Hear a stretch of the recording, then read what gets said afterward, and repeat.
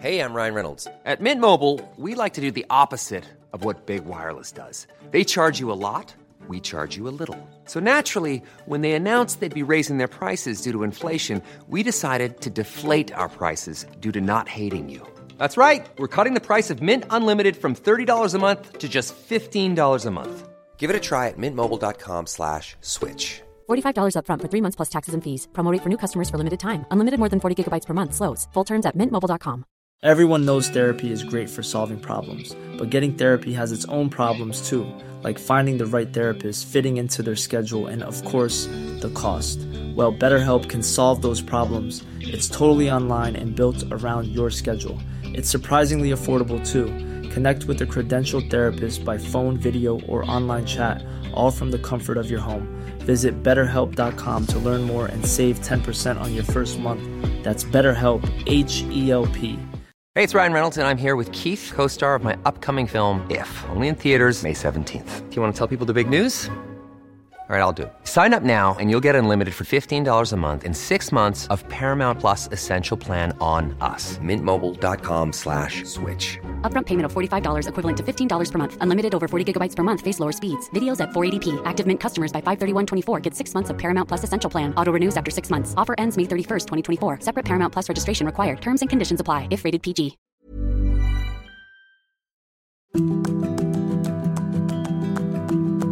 Breaking and entering, drunk and disorderly, law and order. A former prosecutor and a defence lawyer, not your typical pairing. And the result? Conversations about crime and punishment that are guaranteed to get you thinking.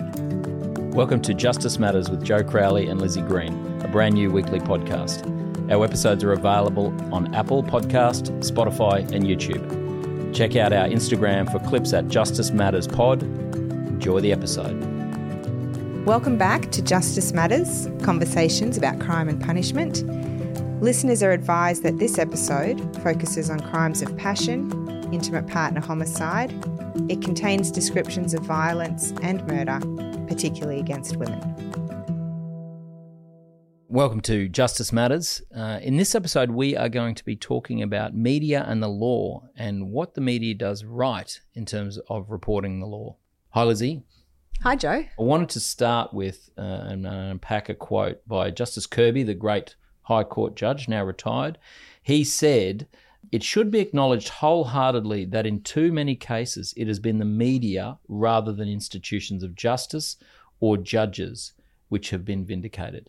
So there's somebody who was at the upper echelons of the justice system in this country acknowledging the positive role that media can play in terms of justice. Now, miscarriage of justice, as a defence lawyer, I tend to assume that means that you demonstrate that a person has been wrongly convicted. But there are other types of miscarriage of justice, aren't there, Lizzie? There definitely are. And I guess as a former prosecutor, I'm firmly in the camp that says the media can be so vital and instrumental in uncovering and furthering investigations that need to be made, bringing about charges and also convictions against people who might otherwise have escaped being brought to court at all. We were talking yesterday when we were talking about this episode, and you were particularly taken with the Chris Dawson case. Yes. I think like a huge majority of people worldwide, actually, I think there's been so many millions of downloads of the Teacher's Pet podcast and the following on Teacher's Trial podcast. The Chris Dawson case really just grabbed the attention of everybody. And this was a case where... Before you go there, why did it grab the attention of everyone, do you think? Look, it had all of the elements of a great story. And I say that with the utmost respect to the family of Lynn Dawson, who is the victim in this case, because this isn't a story for them, it is their life. We have a good-looking young guy. We've got a beautiful young wife, 2 little children that they share. And she went missing one day and never came back. The husband was left with the 2 young girls. He moved on and had a relationship with someone else and forged a new life in a different state. But that happened quite quickly from recollection, didn't Well, it? it did. But it wasn't until 40 years after Lynette Dawson went missing that a journalist was interested in pursuing this story. And the revelations that came about as a result of his investigation were of the type that could not help but grab everyone's attention. Turns out that the new partner was in fact a very young student of Chris Dawson, the man whose wife had disappeared. Within a matter of weeks after Lynette had disappeared, he had moved her into the family home. She was wearing Lynette Dawson's wedding rings, and he married her very soon after, and they moved to Queensland. She did eventually leave him, and she did make a complaint or a report to the police that suggested she thought he had killed Lynette Dawson. That investigation didn't really gain a lot of traction. Depending on whose perspective, there was some suggestion that the police investigation was not ideal. Both Chris Dawson and his twin brother were semi-famous football players. They were, quite revered at one time. And for whatever reason, the investigation didn't go too far. And so then Hedley Thomas gets involved. That's right. And do we know why he decided to? He'd been following the story, as I understand it, since, some 20 years earlier. So it was a story that had piqued his interest. He's done a lot of work in that realm of women who have been murdered or gone missing. He's been very, very active in that space. And so this was a case he had always been interested in. And so he talked to so many people who hadn't necessarily been spoken to by the police. He was like a dog with a bone. He really wasn't willing to let this go. And I think he had suspected Chris Dawson from a really early stage of being the instrument of her disappearance. And I think Hedley was quite open in saying her murder. He believed Chris Dawson had murdered her. So the point is that this podcast, which just grew so much traction, seems to be the reason that there was a renewed police investigation. And because of that police investigation, Chris Dawson, now in his 70s, was charged with the murder of his wife. Her body was never found, but we have the availability to prosecute a murder charge in the absence of a body. That has happened many times. And so he was brought to trial. He was convicted in a judge-only trial. There was no jury. And he has been sentenced for that offence, and he will spend the rest of his life in jail. I'm interested to know if you can answer this, but how much of the stuff that Hedley Thomas found made its way into the actual evidence at trial? Because there's often information, you would have seen this as a prosecutor, that journalists will turn up and report on, which never ends up, being heard by a jury or a judge because it's not admissible because, for whatever reason. Yeah, I think there was quite a mix. I think there was evidence that was, in fact, taken up by the police, investigated further. Statements were taken from people who had not otherwise been spoken to, some of her former work colleagues, a neighbour. Because of that evidence that came out through those interviews on the podcast, police then went and did the formal interviews and built this case. And the picture that was painted was very different to the picture that Chris Dawson had given when he was first spoken to when his wife disappeared. And in fact, little things that the podcast revealed were things that Chris Dawson's original statement was missing, never found. But turns out, which Hedley uncovered, one of Lynn's work friends had submitted a Freedom of Information request for the police investigation way back because she wasn't satisfied with the investigation. And so because she'd done that, that copy of that statement was preserved in that information request. And so it was then uncovered because of what Hedley Thomas had managed to extract from these And my people. recollection was that lies, he was prosecuting lies as evidence of guilt. For those who are non-lawyers, it's if you tell lies and those are proved to be lies and they have to be about certain topics, then they can be evidence of your guilt. And that was a really central part of the case against Chris Dawson. It was a big one. And, there was evidence that came out I call it evidence, but information that came out in the podcast about the state of their marriage and the suggestion that Chris Dawson was abusive to her. Also evidence that the night before she went missing, she'd spoken to family members on the phone and they believed she sounded woozy and possibly on drugs or alcohol, which was so unlike her. And so it allowed this narrative to be pursued, which was eventually borne out and found to be fact by the judge, that he was the person who had controlled her the night before, who had presumably drugged her in some way and then killed her and disposed of her body before going on to retrieve his 17-year-old girlfriend and install her in the house. Yeah.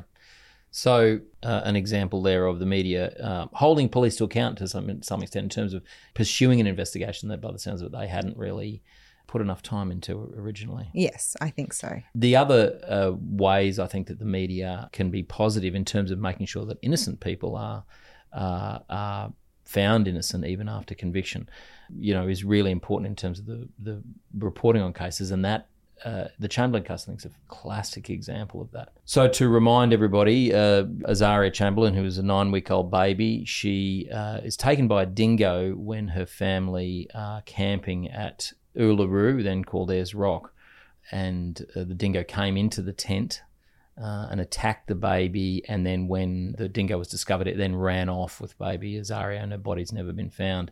Her mother, Lindy Chamberlain, who saw part of that, saw a dingo in the tent doing something, and then, the dingo running off, ran back to the area, the barbecue area at the campsite where a whole lot of people were gathering, and called out, "A dingo's got my baby," that fantastic, or well, not fantastic, that very famous, infamous line now, which has made its way into popular culture, and then everyone goes out looking for the baby. But then, within a reasonably short amount of time, the media had begun to portray Lindy as as the suspect and the murderer. Now I should say, in any killing of a child, the parents would always be looked at as suspects. I mean, similarly in the Chris Dawson case, I don't think it took a rocket scientist to say the suspect might be the husband. I mean, in intimate partner homicides are, one of the most common form of murders. So he was obviously going to be a suspect. No, you want to say something? Well, I mean, you say obviously, but by all accounts, it was a cursory conversation with him.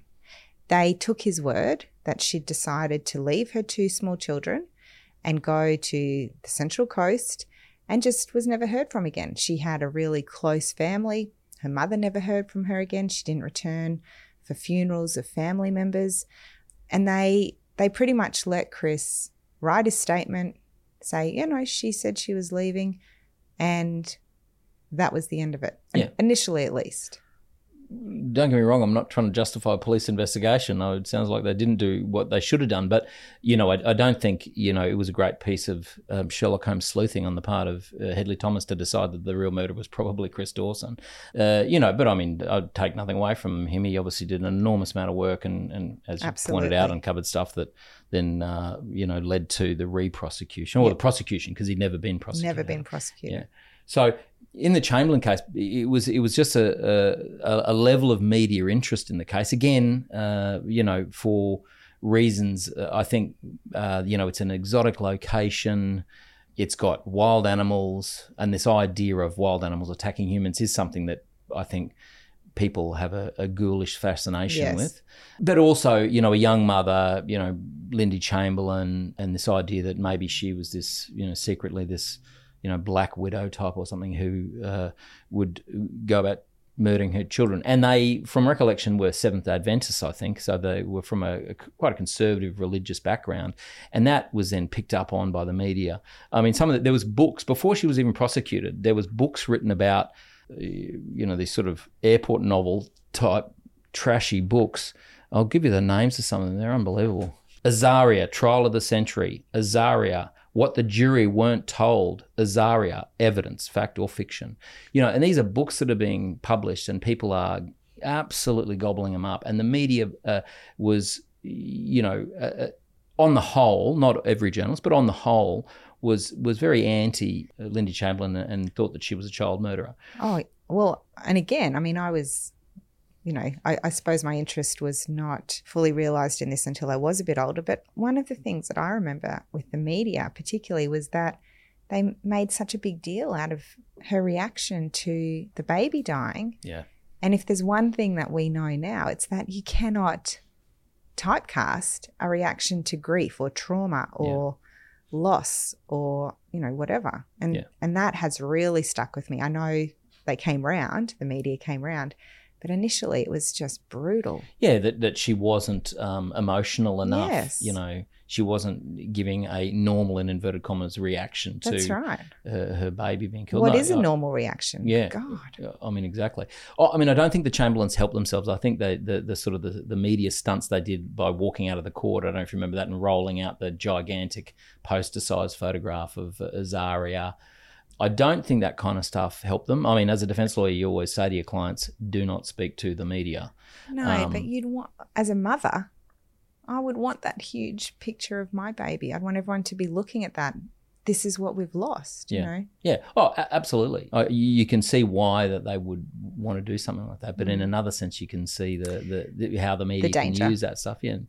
I remember it when I was in grade 3. I remember it at school. It was, all we could talk about in primary school in the playground, this idea that a dingo had taken a baby, and was it true or was it the murder? So, it was something that even, that young age, I can still remember the kind of reactions to it.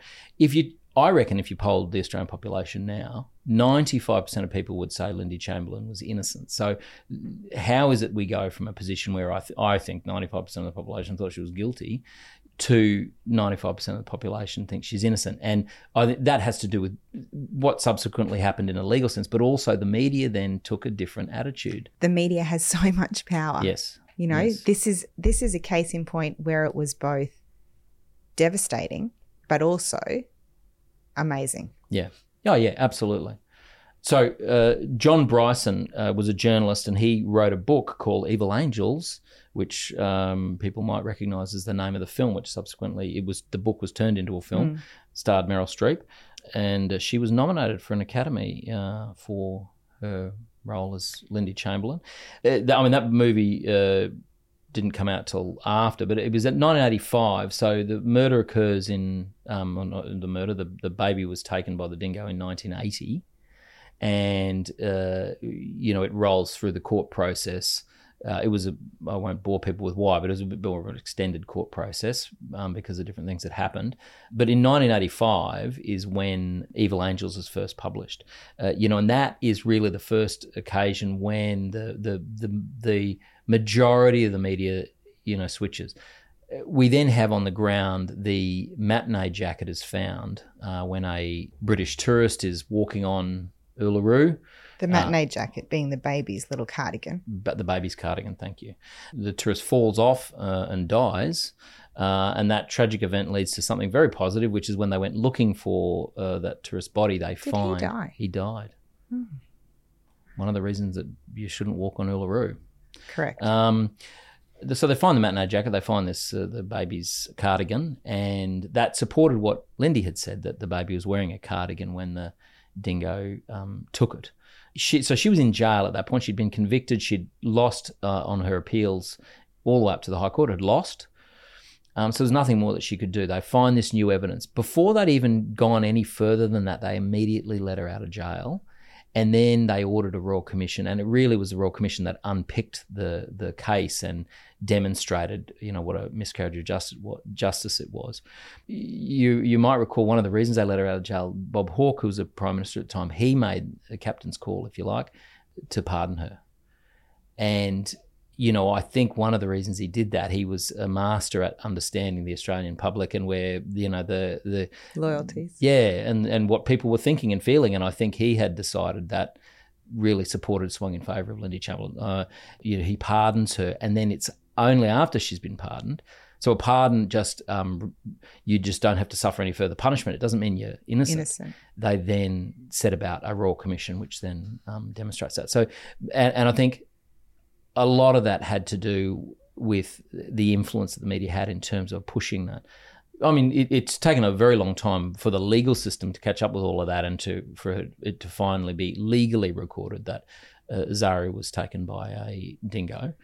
But yeah, I think. And I appreciate what you're saying, that the media were a positive force at the end for Lindy. But then the thing that, this idea of prejudicial pre-trial publicity, whereby a jury, there's an argument that a jury could be unduly influenced by what they've read in the media. I mean, wasn't there coronial inquests into Azaria's death that found it had been a dingo? Yes. But that didn't stand, and it was a jury who convicted her. And you have to think, if the media had not been so cutting and so convincing, would a jury really have been satisfied beyond reasonable doubt? There were so many issues with the evidence in that case. Yeah, so many issues. I mean, it's a fantastic study in a whole series of things.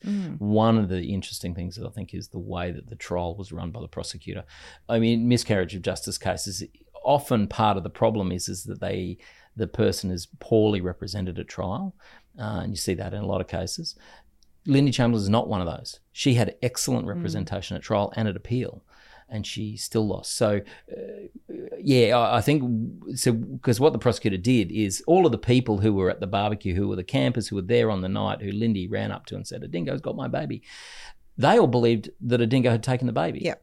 And they all believed that Lindy was telling the truth. Now, they have to be called as prosecution witnesses because they're, relevant. They're there. They've got relevant information.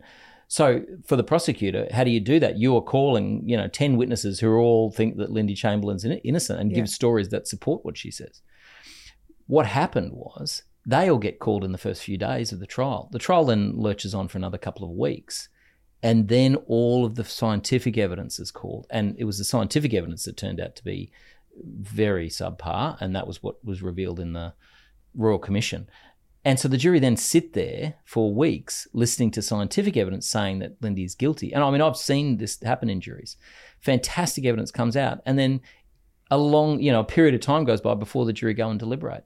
And so that the force of the evidence, I think, of all those of the people who were at the barbecue who thought Lindy was in it, well, it was lost. Obviously, it was lost. I mean, I think the jury deliberated. I don't think it was an easy verdict for them. But wasn't there also like the woman who was closest to Lindy or had spoken to her the most? Wasn't she not called, or didn't they not take a statement from her? She had to call the police herself.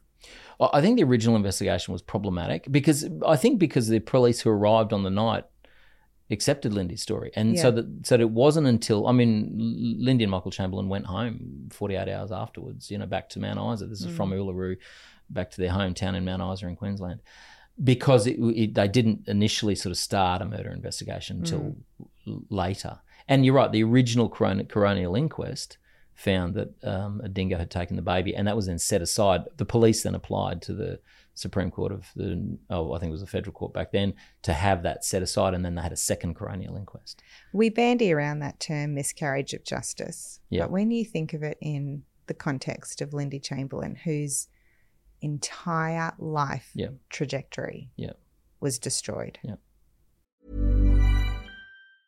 It's that time of the year. Your vacation is coming up. You can already hear the beach waves, feel the warm breeze, relax, and think about work. You really, really want it all to work out while you're away. Monday.com gives you and the team that peace of mind. When all work is on one platform and everyone's in sync, things just flow. Wherever you are, tap the banner to go to Monday.com. Hiring for your small business? If you're not looking for professionals on LinkedIn, you're looking in the wrong place. That's like looking for your car keys in a fish tank. LinkedIn helps you hire professionals you can't find anywhere else, even those who aren't actively searching for a new job but might be open to the perfect role. In a given month, over 70% of LinkedIn users don't even visit other leading job sites. So start looking in the right place. With LinkedIn, you can hire professionals like a professional. Post your free job on linkedin.com/people today. because of this fervour to call her a murderer. Yeah. It is just heartbreaking. Yeah. And I mean, not just that she's had the trauma of losing a child, but that the trial then becomes such a media sensation. I mean, and she ends up leaving Australia. She doesn't live in Australia anymore. Certainly she didn't last time she's living in the United States, married an American. That's not even thinking, like, we're kind of ignoring Michael here, Yeah. but also her surviving children. Yes. Like, just so many lives, which of course it's not entirely down to the media. No. But if they hadn't been so against her in the start, you just have to think what could have been different. And I guess that's a common theme in so many miscarriage cases. Oh, absolutely. But I mean, her case, I mean, the book, The Evil Angels, is then taken up in Hollywood. It's a movie. The line of Dingo's got my baby, ends up on The Simpsons, ends up on Seinfeld, so it really enters the popular culture. So the impact on that, on Lindy and her family, I mean, must have been incredible. Well, thank God the media changed their stance. Yeah, absolutely. Yeah. She probably wouldn't still be in jail. I mean, they found the matinee jacket and she had good legal representation. I'm sure they would have pushed to have it all unpicked. But I mean, from somebody who has represented people who have been wrongly convicted and have exhausted all their appeals, it's a really hard job trying to then unpick a prosecution case and get something going to get back into court. Because no matter how much you can prove somebody innocent, it doesn't matter. It doesn't mean anything until you can legally get back into court and do something. And the media is so helpful, I think, in doing that. I mean, I saw that in the Stafford case. Graham Stafford is convicted of murder. He's convicted in 1992. The murder, in inverted commas. Well, sorry, I mean, Leanne Holland was definitely murdered. There's no doubt about that. I think it's demonstrable that he was not the killer, and certainly the Court of Appeal in Queensland has quashed that conviction. So that occurs in 1991. Leanne, she's a 12-year-old girl. Her body's found. She's been bashed to death. I mean, obviously, a child killing is something that is horrific, and society, understandably, is revolted by that, and it tends to be something the media reports on a lot, particularly such a brutal murder. And so it was a media sensation at the time. It's the September school holidays. Leanne is last seen on the Monday. She's reported missing on the Tuesday. Police immediately start investigating it as a murder on the Wednesday. Her body's found on the Thursday. Graham Stafford's arrested on the Saturday. And his photograph is in the paper as being the person who has been arrested and put on the news on the Sunday and the Monday. So they'd arrested him before they'd even got the scientific results back from a whole lot of stuff they'd done at the house. And the scientific results for a whole lot of stuff they had found at the house actually demonstrated there was almost no blood in the house. And so they had a huge problem with the case against Graham Stafford at that point. But, it had been reported in the media. There'd been footage of him being, loaded into a police van. So, you can see how there was a real impetus to just keep going with the case. I mean, I'm not saying that's what happened, but certainly if I was a police officer who had, done that arrest, and then all of the evidence I was hoping would show that he was the murderer turns out not to show that, it would be pretty brave to then, go out and go, oh yeah, actually you got the wrong bloke, we're letting him go. Brave, the right thing to do. Okay. So, and the media is dead again him, right up after the trial, he's convicted and there's, the headlines about child killer. He goes to jail. He has a terrible time in jail because people think he's a child killer, so he's treated abominably. And it's not till 1996, so he's convicted in 92. He's been in jail 4 years. 1996, Darryl Giles at the Courier Mail starts to take an interest in the case and starts to write about some of the inconsistencies. By that stage, Graham Crowley, no relation, he was a private investigator and he'd been employed to look into the case, and then he'd just taken it on pro bono, and he'd started to find a whole lot of problems with the case. And the media then very positive in terms of Graham Stafford and his potential innocence. It's not until 2007 that a pardon petition goes in that's then referred to the Court of Appeal.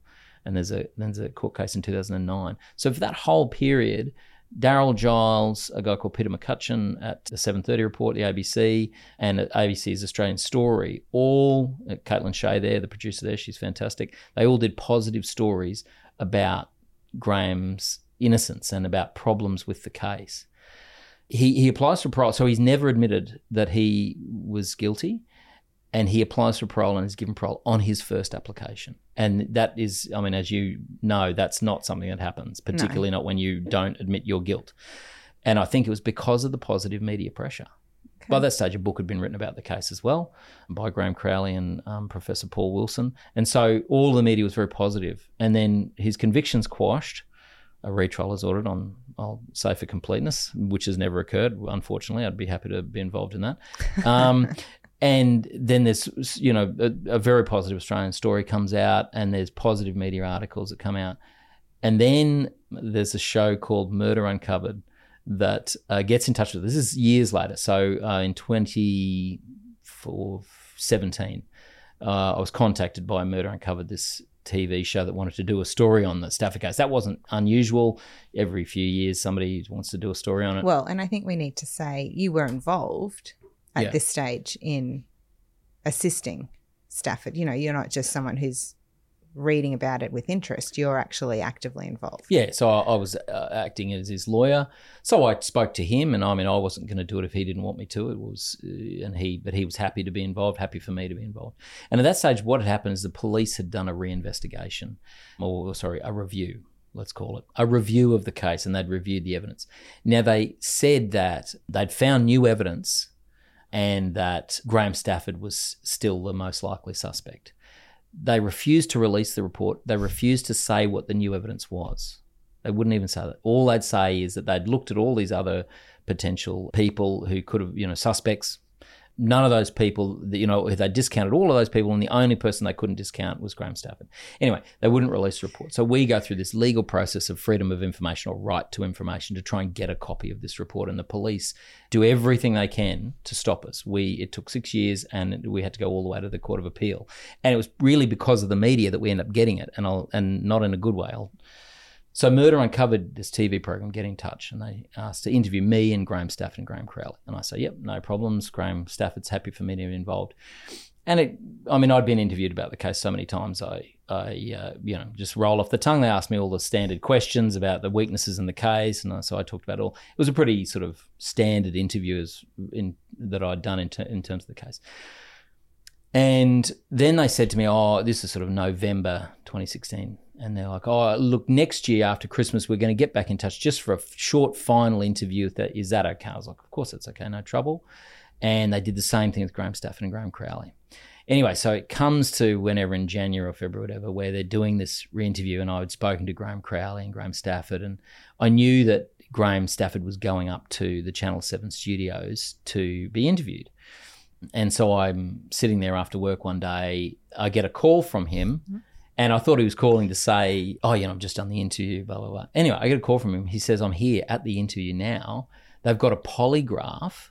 They want me to take a lie detector test, and they've got a copy of the police review.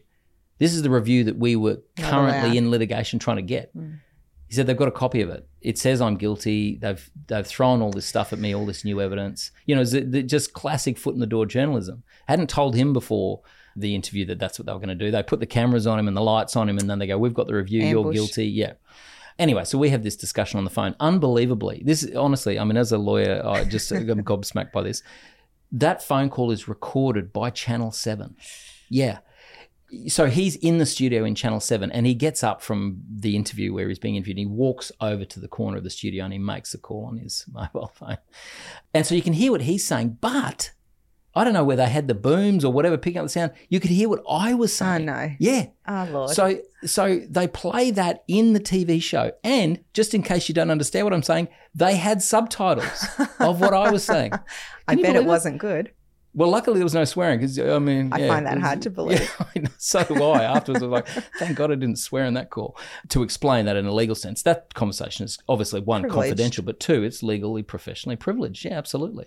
And P.S., it's an offence in Queensland to record a conversation you're not a party to. Yeah. So, in fact, Channel 7 were committing an offence. Anyway. Okay, I think we need to just say, we are saying good things about the media. Sure. But it always dog legs into this is a big dog the things that they do wrong. So let's just qualify that. Yes, this is a long way of getting around to it being a good thing. Yes. Anyway, so I know that they've got the review now. My interview's set for the following day. So I get a call from the producer of the show after Graham Stafford's finished his interview. And he says, well, by now you'd know we've got the review, the police review. We just recorded you. Yeah. Do you still want to be interviewed? And I was like, yes, I still want to be interviewed. Because I thought, it really annoyed me. I thought, yeah, I'm going to push back. Because, that's what lawyers do. That's arguing is our thing. Yeah. That's what we're trained to do. So I thought, you get some person who's not trained in arguing and you ambush him. I thought, I'm damn straight I'm going to be there. Confident. Yeah. Yeah.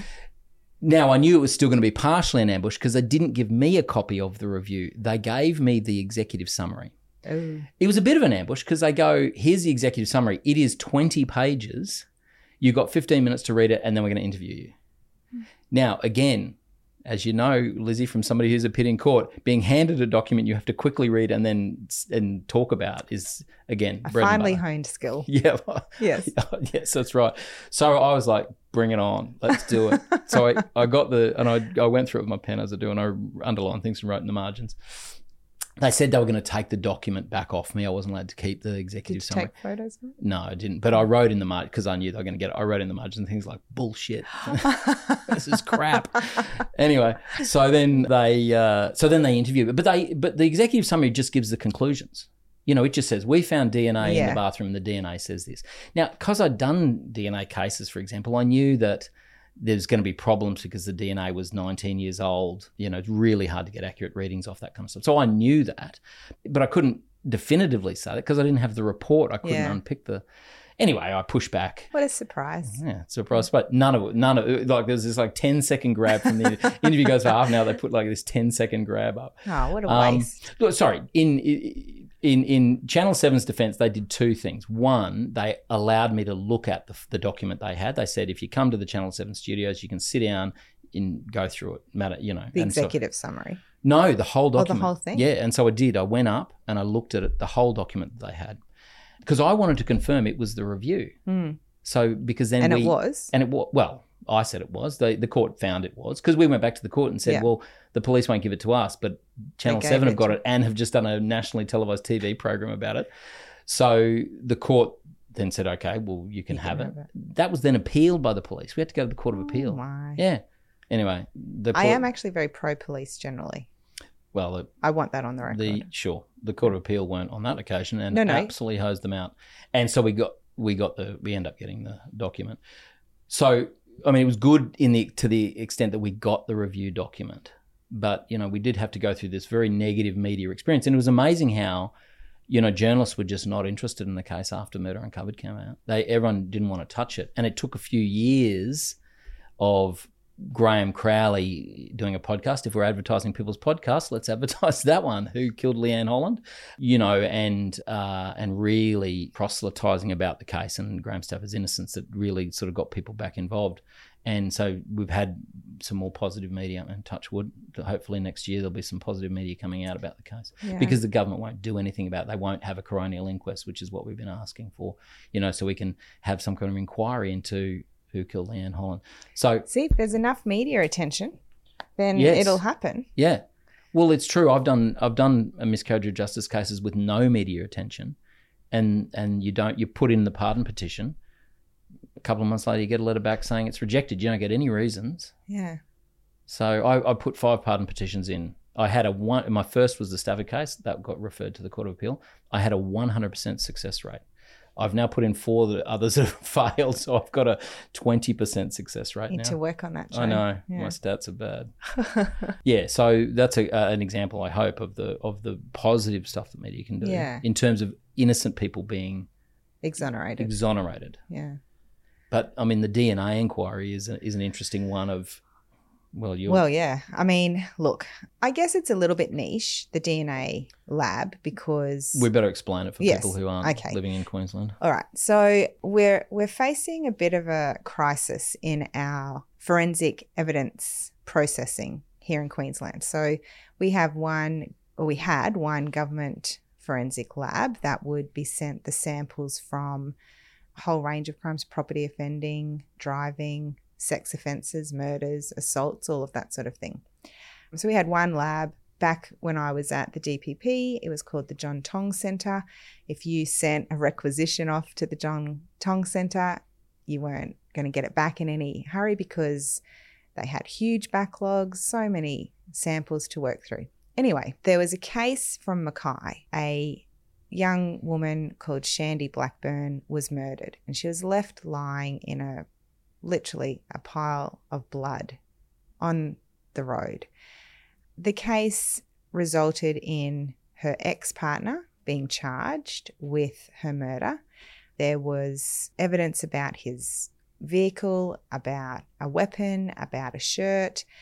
There was Shandy herself with all of the blood evidence surrounding her. And it comes to trial, and I'm really giving you the abridged version. Yep. It comes to trial, and the DNA samples that had been sent, so something like 50 samples had been taken from inside the accused's vehicle. Yeah. Filthy car, hadn't been washed. There were samples taken from the blood on Shandy, around Shandy, like pure blood. Yeah. And the thing that happened was they all came back saying no DNA detected. So from these so many samples, there was no DNA. And from a blood sample, from blood. Yeah. Like, just not actually able to conceive how that would happen. Yeah. Anyway, so I went to trial. Other things happened in the trial, like evidence that was not allowed of text messages, this sort of thing that happens in trials.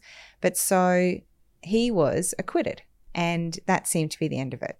But then Hedley Thomas got wind of this case, and he started investigating, and he was reading about the fact that there was no DNA detected. And he was like, I don't really get that. So he literally Googled forensic scientist, and this woman's name came up, Kirsty Wright. He contacted her, and she happened to have a bit of time. So she looked it over, and that just blew everything up because she is incredibly intelligent across all of these processes. She had worked at the government lab in the past, and she said, this is impossible. Yeah. And so it started this huge inquiry.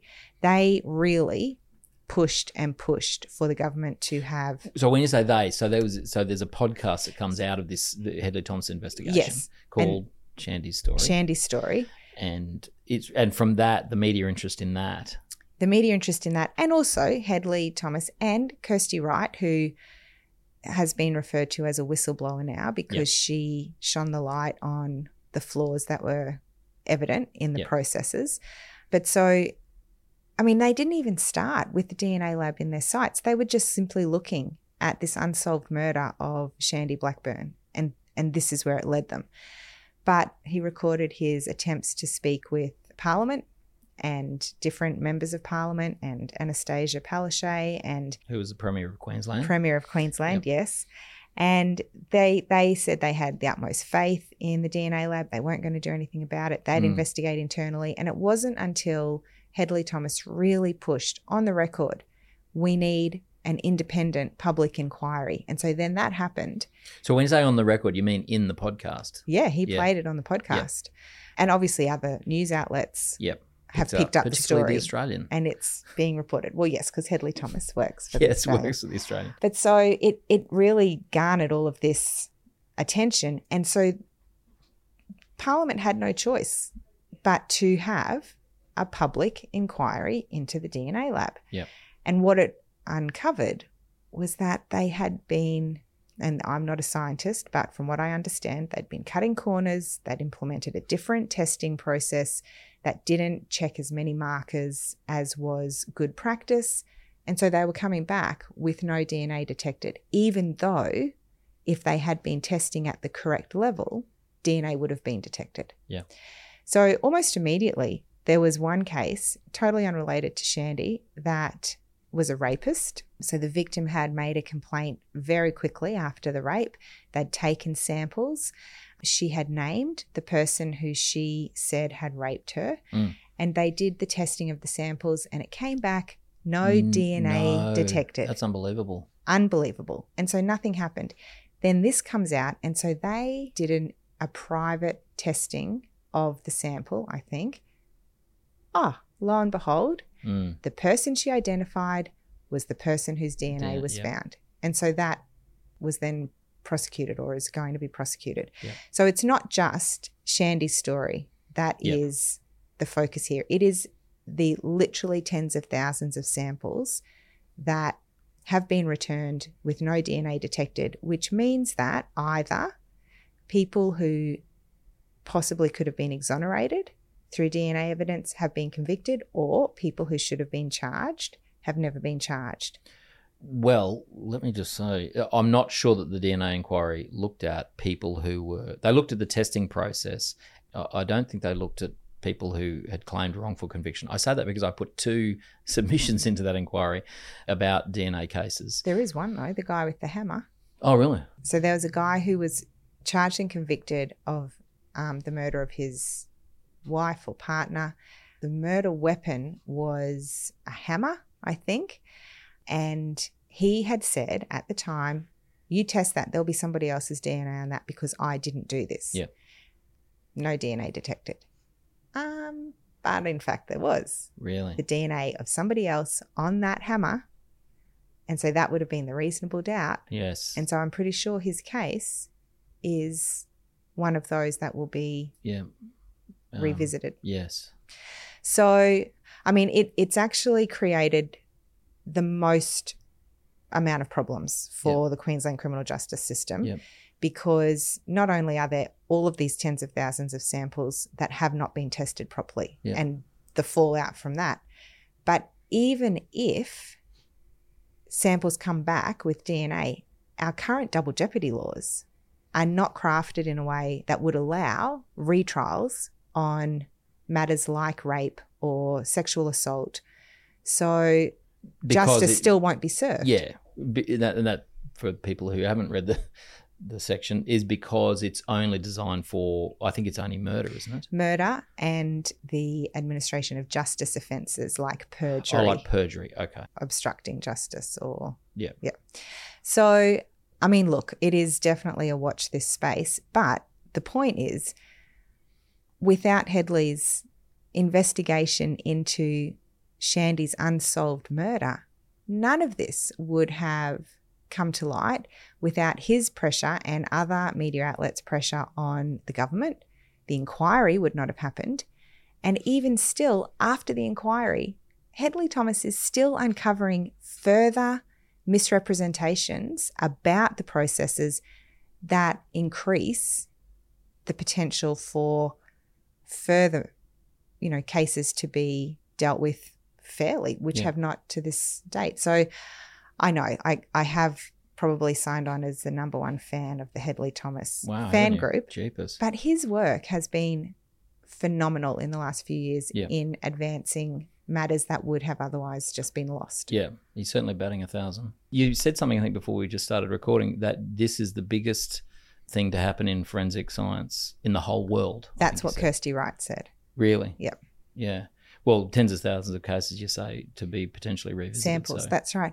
And do you know what? I mean, this is neither here nor there, but when the inquiry was announced and the government were thanking all of the people who'd worked so hard and were going to put in all the effort, they did not mention Kirsty Wright, really, who put her reputation, her career, everything on the line for these unknown victims to get justice. And I just think that was, I think that was a travesty. Yes. But anyway, yes, I get very emotional about all of this because it makes you think, what else are we missing? Yes.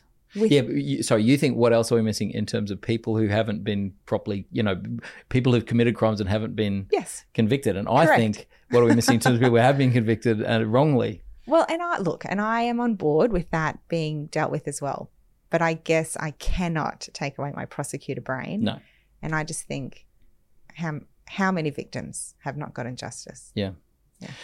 So just to sort of round up things. So there was a great quote by Malcolm X, the African-American civil rights activist. He said, the media is the most powerful entity on earth. They have the power to make innocent guilty and to make the guilty innocent. And that's power because they control the minds of the masses. I think you might be pitching it a little too high there in terms of controls the minds of the masses, but certainly, a really good point and demonstrating the the important role that media play in, and that's what's really struck me about this discussion, holding the police to account in terms of the way they investigate, in terms of making sure that people who've committed crimes are dealt with. Because, I mean, at the end of the day, the media can say whatever they like, but without the police taking it on and investigating, or for miscarriage of justice cases for the system to come to the party, nothing actually changes. Yeah, and I think that's probably a lovely way to sum it up, to making the system come to the party. Because as lawyers, we know, doesn't matter what happens in the newspaper, if a court, doesn't deal with it, or an inquiry doesn't deal with it, it's not legally worth anything. Nothing changes. Yeah, nothing changes. What a great note to finish on. All right. Love it. Thank you, Lizzie. Thank you, Joe. See you next episode. Thanks for tuning into this episode.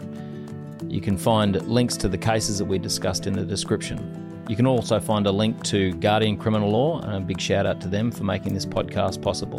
The majority of criminal cases involve people, normal people, people like you, people like me, who find themselves in an unusual set of circumstances that would not usually occur in their life. My name's Mark Savick, and I'm here to assist you with your criminal matter. I look forward to hearing from you and being of assistance to you. If you're interested in clips, you can look at them on Instagram and TikTok. Just search for Justice Matters Pod. See you next episode.